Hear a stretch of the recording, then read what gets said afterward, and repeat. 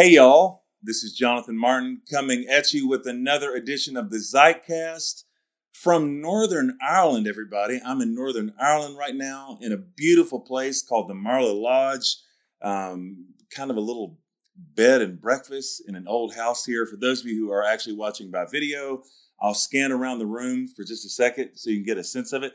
Doesn't this just kind of feel like something out of, I don't know, like Downton Abbey or something? I've actually never seen an episode of Downton Abbey, but in my head, I imagine this is what that would be like. How would I know? It really is gorgeous here in Northern Ireland. I feel like I should give a disclaimer for people who are watching. I know I look greasy. I know I am desperately in need of sleep because I barely slept at all last night. I'm desperately in need of a shower. I came in kind of hot off the plane and then drove several hours to get here this afternoon. But hey, I committed to go to you guys daily. And before I did any of that, I wanted to take a few minutes to at least check in. We are going to have some really, really great guests in the next few days. So there's a lot happening that won't just be me talking to a microphone. Stuff like some wonderful conversations. The event I'm doing here called Open Skies Ireland is a music festival. And on Sunday, me and my friend Jason Upton and my friend Pat Barrett from House Fires will be doing the main stage session. That's actually going to be broadcast on the BBC for a weekly show they do on religion and spirituality. So just some really, really cool things happening while I'm here. And I'm going to be doing Open Skies Netherlands the following weekend in Holland.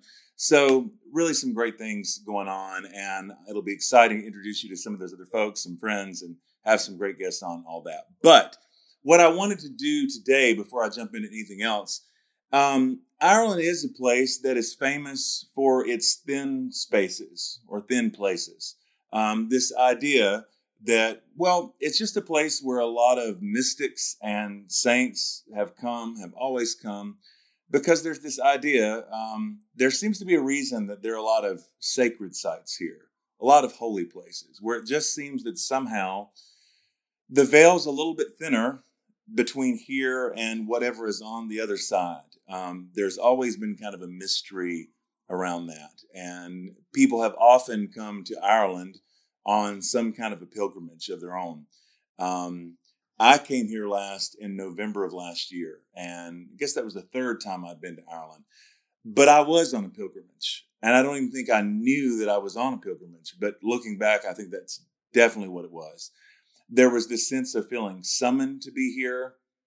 There was a sense of feeling called. I didn't even really know how to talk about that at the time. I remember telling just a handful of people, including my parents, that, and feeling absolutely ridiculous because I really didn't know how to articulate just this thing that I was feeling.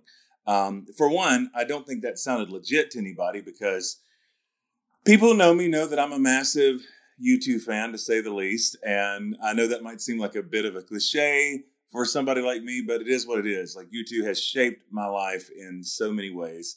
And they were that week going to be playing the final week of their Songs of Innocence and Experience tour. Of course, I wanted to catch that. They were closing out the tour in their hometown of Dublin with 4 consecutive shows.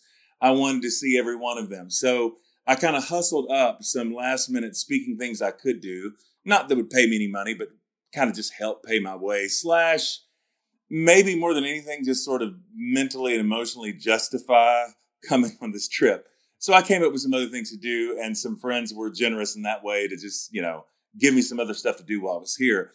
But it was a really interesting moment in my life. And looking back on it now, I can see just how significant it was, just how much transition I was really in, even in ways I don't think I fully understood at the time. And I just kind of felt like on my first day of my trip to Ireland here, it's worth circling back around, because I think that journey was so important for me while kind of in this in-between transitional space. And for anybody else who's in a transitional space, or what we might say a liminal space, in that in-between space, I just felt like maybe this could be helpful for somebody. So I came here that week. I was living in Nashville, Tennessee, where I lived for, like a hot minute. Love Nashville, great place to be. Had moved there essentially because of community. I had some good friends there, but not like a real job or proper gig or anything like that. So I'm in Nashville, but so much of my life just seemed disrupted then. feel like especially coming on 5 days a week, the longer this goes, the more I'll tell about my life. So I'll say this much for now. It was probably, it had been an especially strange year because, I don't know, I had already in 2016 written a book called How to Survive a Shipwreck, which, by the way, I don't mean this is some big plug, but the audiobook for How to Survive a Shipwreck finally comes out on September 3rd, which I'm very excited about. But that book's deeply personal for me, chronicles the most painful season of my life, walking through a very painful divorce, leaving the church that I founded and led for 9 years in Charlotte, North Carolina. A lot of soul and a lot of heartbreak in that book. And if you'll bear with me, this is all connected. I recall when I was writing it, having this imperative in my soul, this sense of needing to write my way to shore, because I knew I wasn't there. I knew that I wasn't whole. I knew I wasn't well. I don't think there's anything wrong with that. One of my mentors, the great Stanley Hauerwas, talks about how he often writes to figure out what he believes. And I found that to be true for me too. I often do have to write to find out what I believe. I have to write to discern. I have to write in order to know. And I felt that was okay. I felt like there was even, that was the part of the calling on my life in that season somehow, was to write about it while it was still unresolved and I was still kind of in the thick of things. But I did, not only in the writing of that book, but for those couple years after that. It was like I was just trying to wish myself to shore. I needed my story to be resolved. I needed to have a happy ending. And in ways that, nobody's at fault at but me here.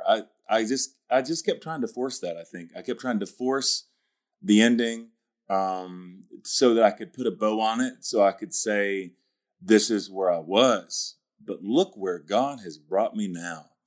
Everybody loves a redemption story, and I needed a redemption story. I needed a comeback story that felt resolved. I needed to feel complete. And yet, the thing that was so nagging is that I always knew that was hollow on some level. Nothing in the book that felt untrue. In fact, part of what I think happened is that the things that were in print, I was glimpsing these things. I was seeing them from afar. I wasn't fully living there yet, but I was glimpsing these things that now I feel like I have got to some of those places and have lived in some of those spaces much longer. But at the time, I was just glimpsing them. I wanted to be home, and I wanted to make myself a home. And I just felt like last year in particular, it was after a long dating relationship, after divorce. And I had this whole year where I just felt like I was searching to kind of find myself again and to find my own real name. And, the fact that I had moved halfway across the country again. I had several kind of short-term relationships. I just felt there was a lot of seeking, a lot of wondering. I still very much felt this very essential connection to God as I understand God, this connection to the Holy Spirit, but definitely felt like there was this lack of clarity and lack of purpose and needing to kind of figure out what the second half is supposed to look like for me and just having no clue. And I could feel myself flailing. I could feel myself really trying to make stuff happen. So I get to Ireland, knowing that I was really excited to see you two 4 times consecutively in Dublin. How could you not be? Knowing I was excited to see some friends here, but having no idea what to expect. And I'm telling you, there was an enchantment about that week. And there was a wonder about that week, like a childlikeness, something that I got back in touch with that is hard for me to find words for even now. So I remember in particular, I was going to those U2 shows and I wasn't dating anybody. I went entirely by myself. I got to stay and hang out with friends while I was here, but each of those shows I went to alone.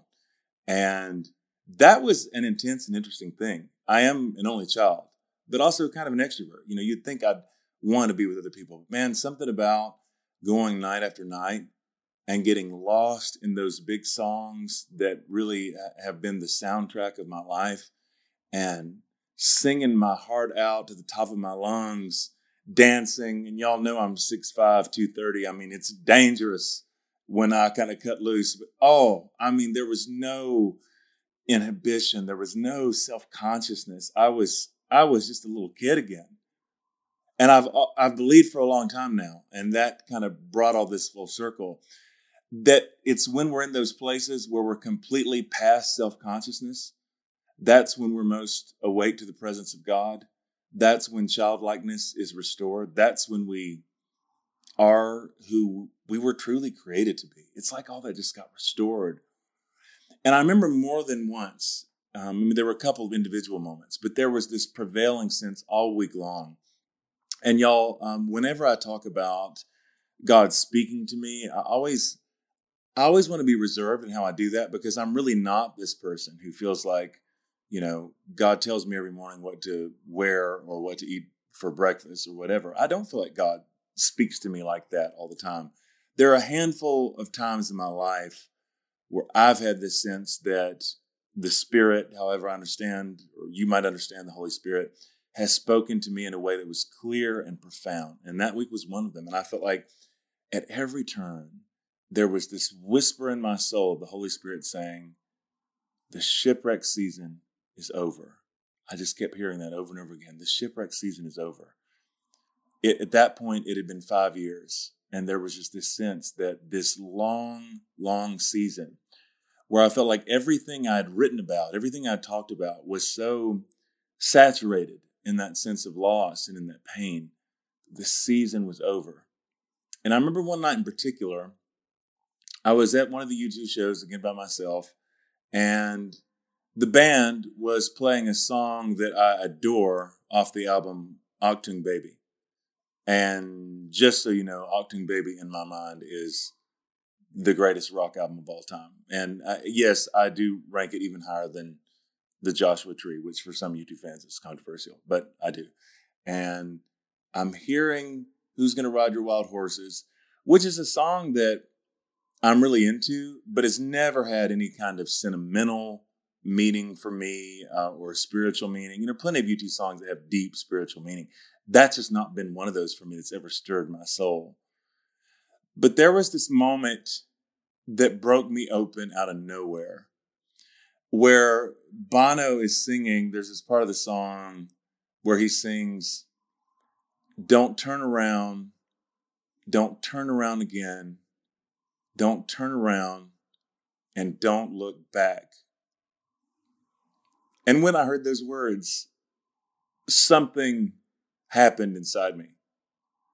It was as if God was serenading me with those words. It was as if God himself or herself, the Spirit herself, was singing those words into me. Don't turn around again, and don't look back. And I started weeping in the middle of this YouTube show by myself like an idiot. And it was wonderful. The freedom, the lack of inhibition, the sense of the Holy Spirit at work. There was just such a freedom and such a peace. And the thing about it was, I still hadn't figured out exactly what I was going to do with my life. There were still a ton of questions that were unanswered. There were still all kinds of particulars that were not remotely resolved. But I knew somehow by the end of that week that something inside of me had shifted. And the best way I know to describe it, I felt like it was as if God had carved out space in me for something new. That's what it felt like. I didn't know what the new thing was. I didn't know what the new thing would be. I just knew that space was being carved out in me for something else. So let me fast forward for a minute. I get back from Ireland to Nashville, and there were these storylines that had been very unresolved. Everything was still dangling, been up in the air, had no idea where anything was going to land. And I want to talk about these things discreetly because, that's my policy about anything I tell ever is I don't mind my own blood being on the page, but I don't want anybody else's to be there. And none of this reflects poorly on anybody else, just to give you a sense of where I was. There were two churches that had talked to me very, very seriously about becoming their pastor. And we went deep into the process, like multiple months of interviews and phone calls and meetings. And both of those churches came right down to the wire. And my sense was one of them was going to happen. I had this whole year that I was kind of looking for meaning. And I felt like, okay, so God has brought me to this city for a reason. And clearly one of these places is where I'm supposed to be. And this is how this is going to work. So let me tell you what happens within, 2 or 3 weeks after coming back from this trip. I had meetings with both of these churches, right? Both great churches in their own way. Not a thing in the world negative to say about either one. This is all about fit and discernment and what happens when God does speak and those moments of clarity come. The one church was established, had been around kind of a long time, and I would say has a lot more in common with where I come from in terms of flavor. They're more like my roots, and there were a lot of things that I love about that. But there also seemed to be kind of an openness, potentially to change and to the future that was exciting to me too.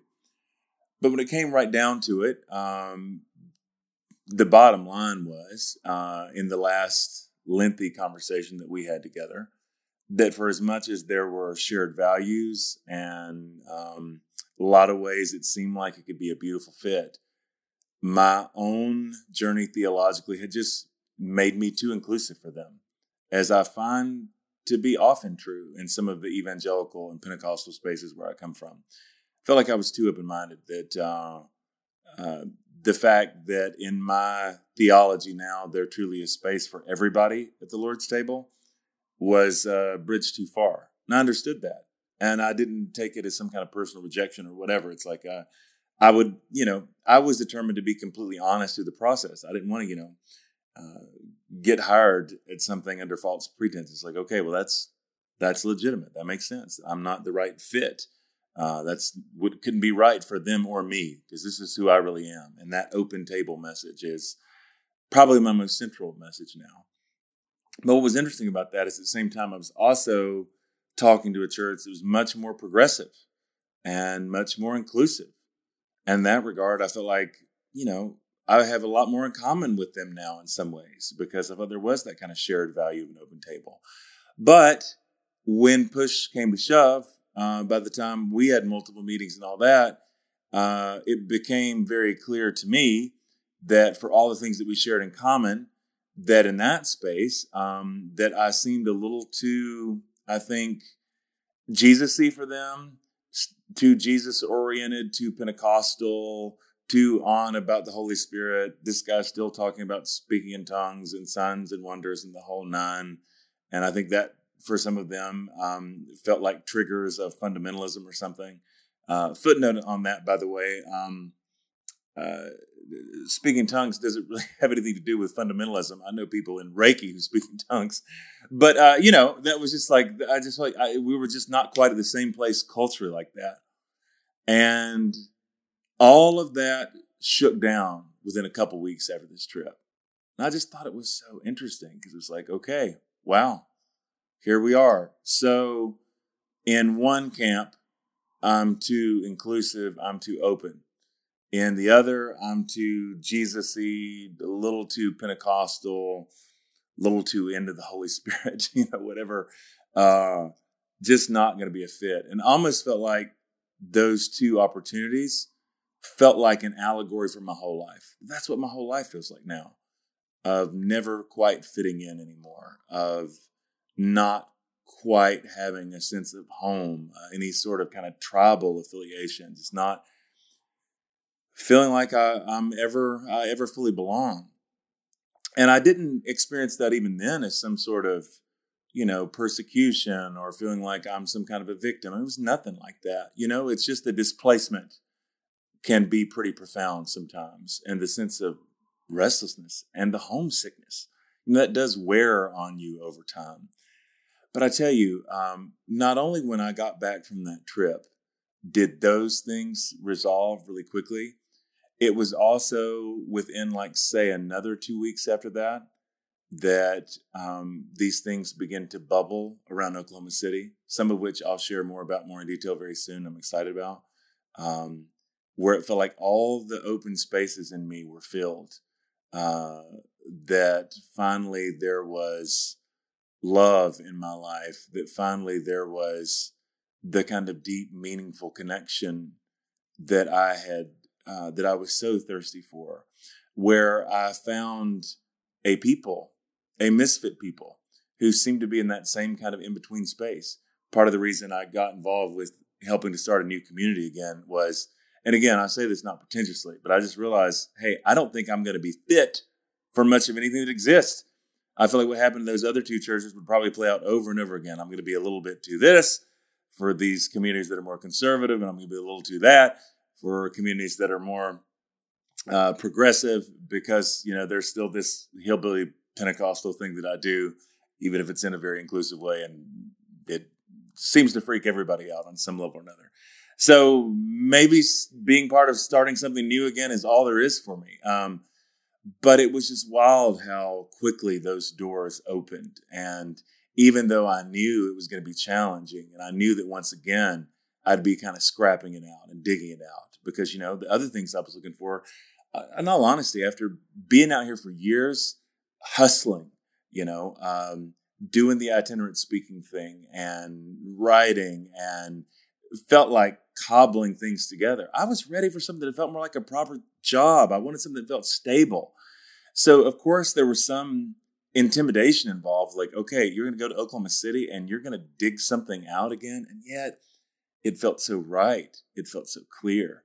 But I don't think any of that would be possible without that week that I had of feeling like God was carving out space.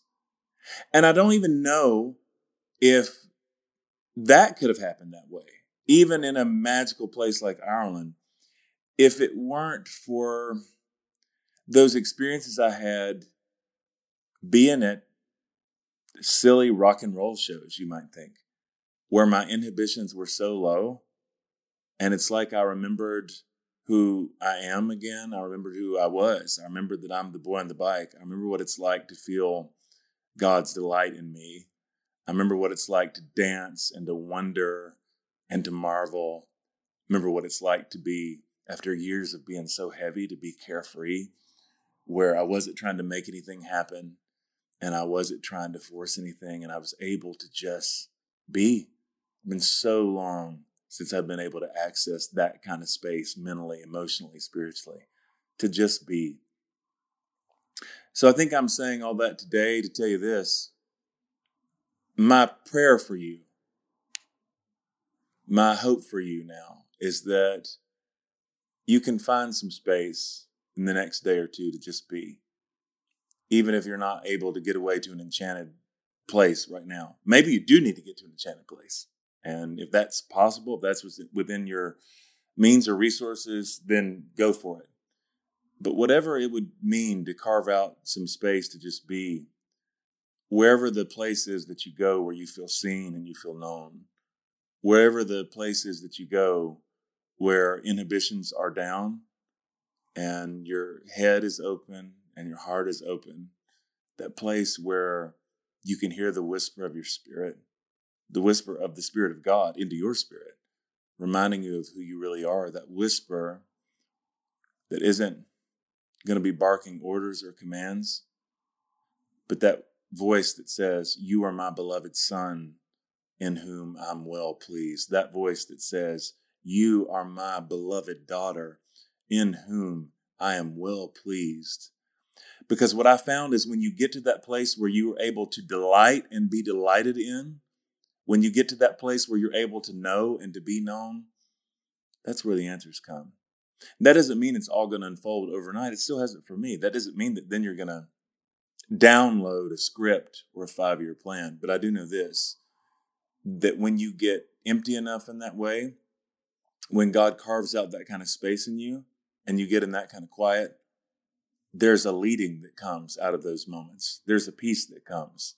And in the words of the Apostle Paul, truly, Christ does lead us through his peace. It's the peace of Christ that leads us. And that's going to be my prayer for you. Wherever you have to go, whatever you have to do to settle back into peace, to remember who you are, the answers come from that place. Where, I don't know who needs to hear this right now.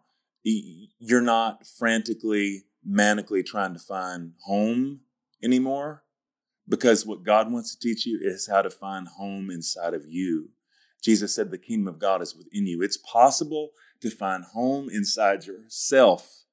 It's possible to be at home in here, even when you don't feel like you belong to a particular people and you don't feel like you belong in a particular place. It's still possible. It's still very much possible to be home. So that's my prayer for you, is that you find home inside, that the kingdom would be a home inside you, that God would be home.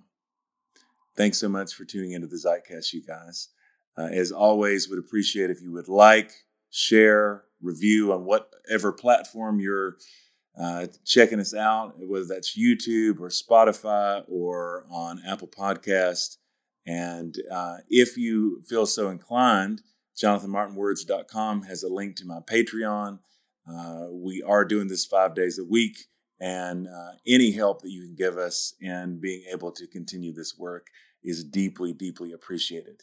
But I seriously am praying for you guys, because I do think that there are a lot of us right now who feel displaced and disillusioned and who feel homesick and who are looking to find that sense of home. So if you're in the liminal space, know that I am praying for you.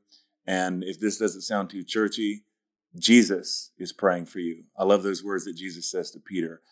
Simon, Simon, Satan has desired to sift you like wheat, but I have prayed for you. So keep that in mind. Jesus himself is praying for you. And if you're feeling homeless, if you're feeling out of sorts, keep in mind, home's right here, home's within you. The presence of God is within you, available right here, right now. Thanks for tuning into the Zeitcast, everybody. And I will see y'all on Monday.